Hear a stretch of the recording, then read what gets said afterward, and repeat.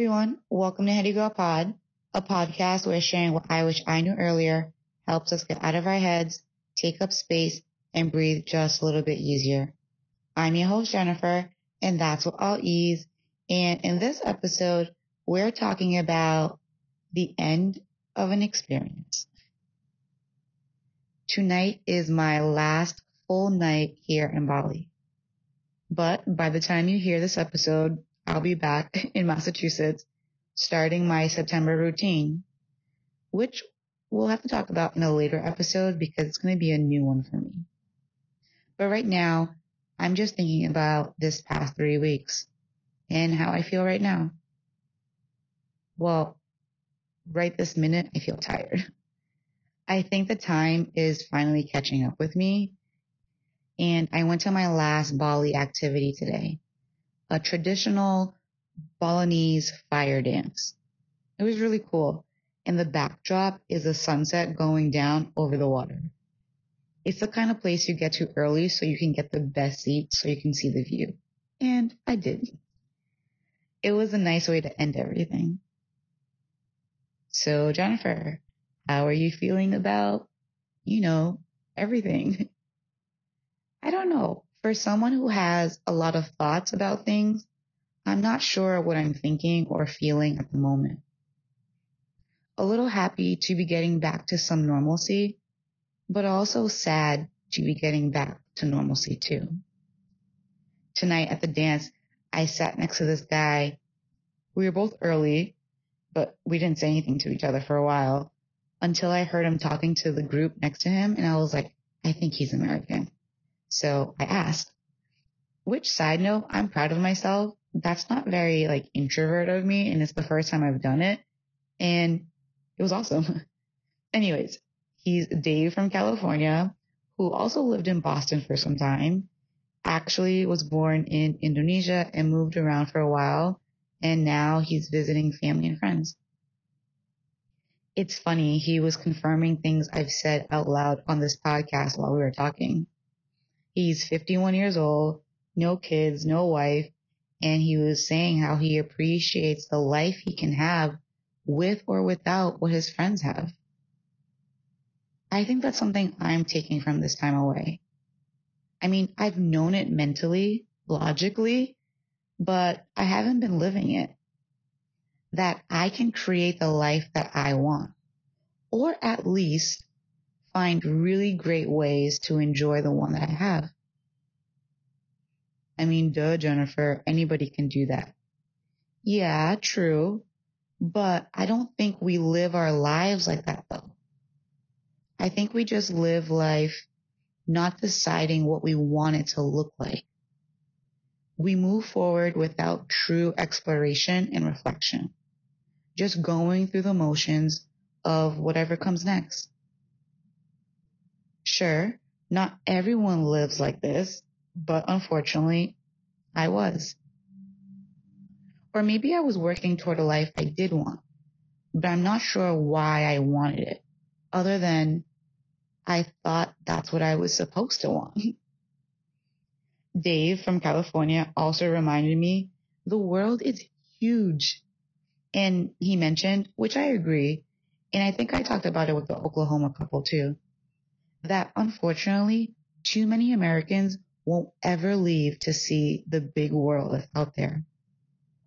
I agree.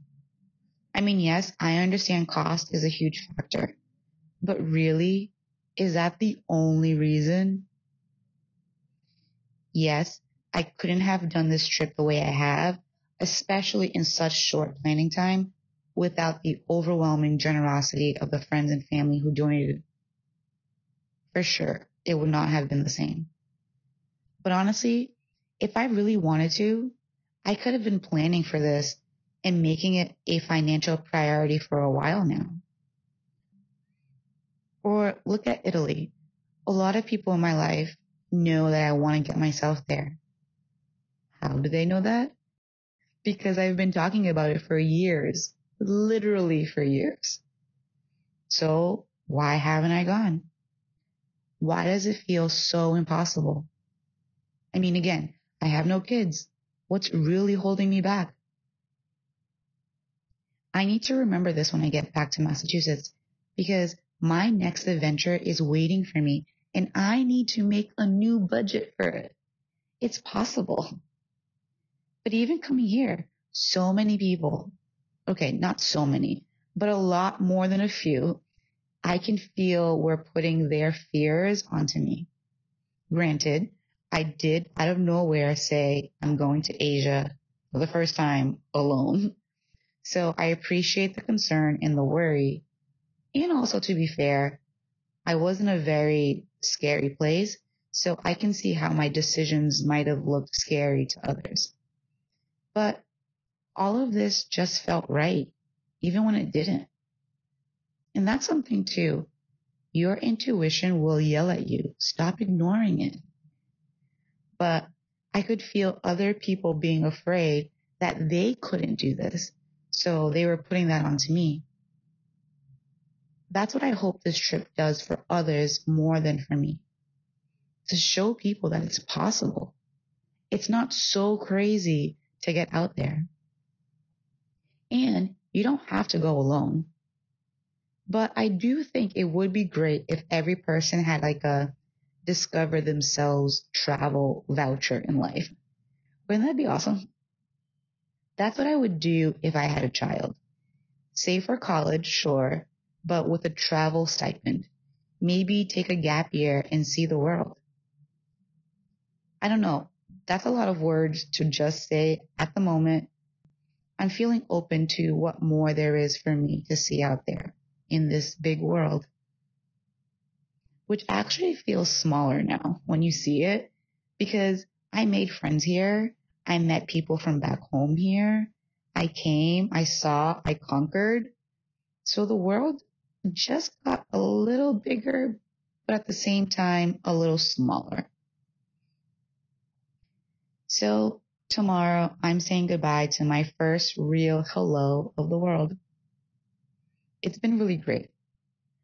I'm still learning to be present and collect my energy because I did think about US and everything I have to do back home and everything I'm going back to and things I'm not going back to, but that's okay. Bali was my beginning and I will be better the more I travel. It had its ups and downs.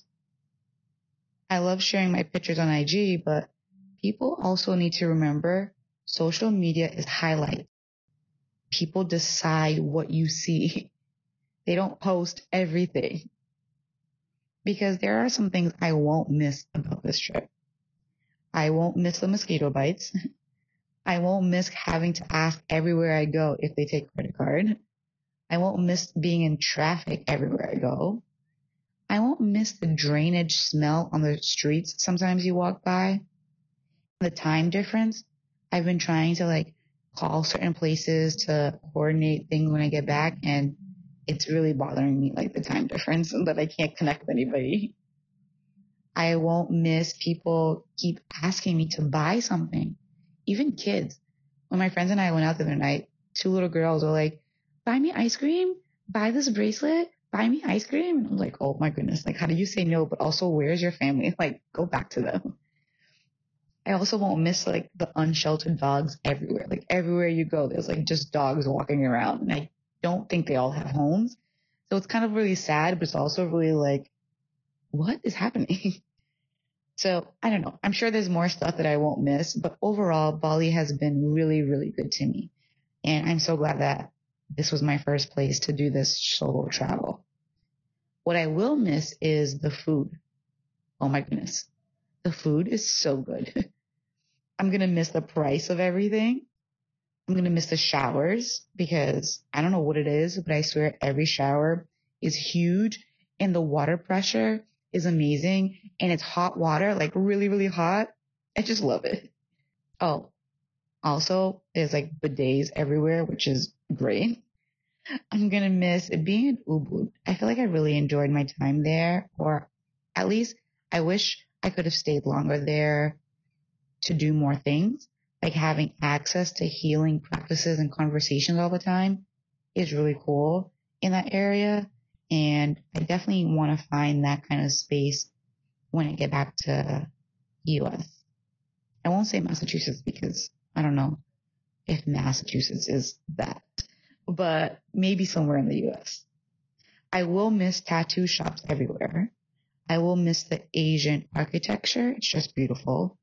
And I'm going to miss the Balinese kindness for sure. People here are just amazing. So thank you, Bali. When I came here, I told someone my fear was that I would come back the same person. And I don't think I'm a different person, but I don't think I'm going back the same either. So yeah, that's what I wish I knew earlier. See the world, not for pictures, but for your life design. You'll appreciate it. And hopefully, now you know it sooner. Well, that's it for our episode today. Thanks so much for listening in.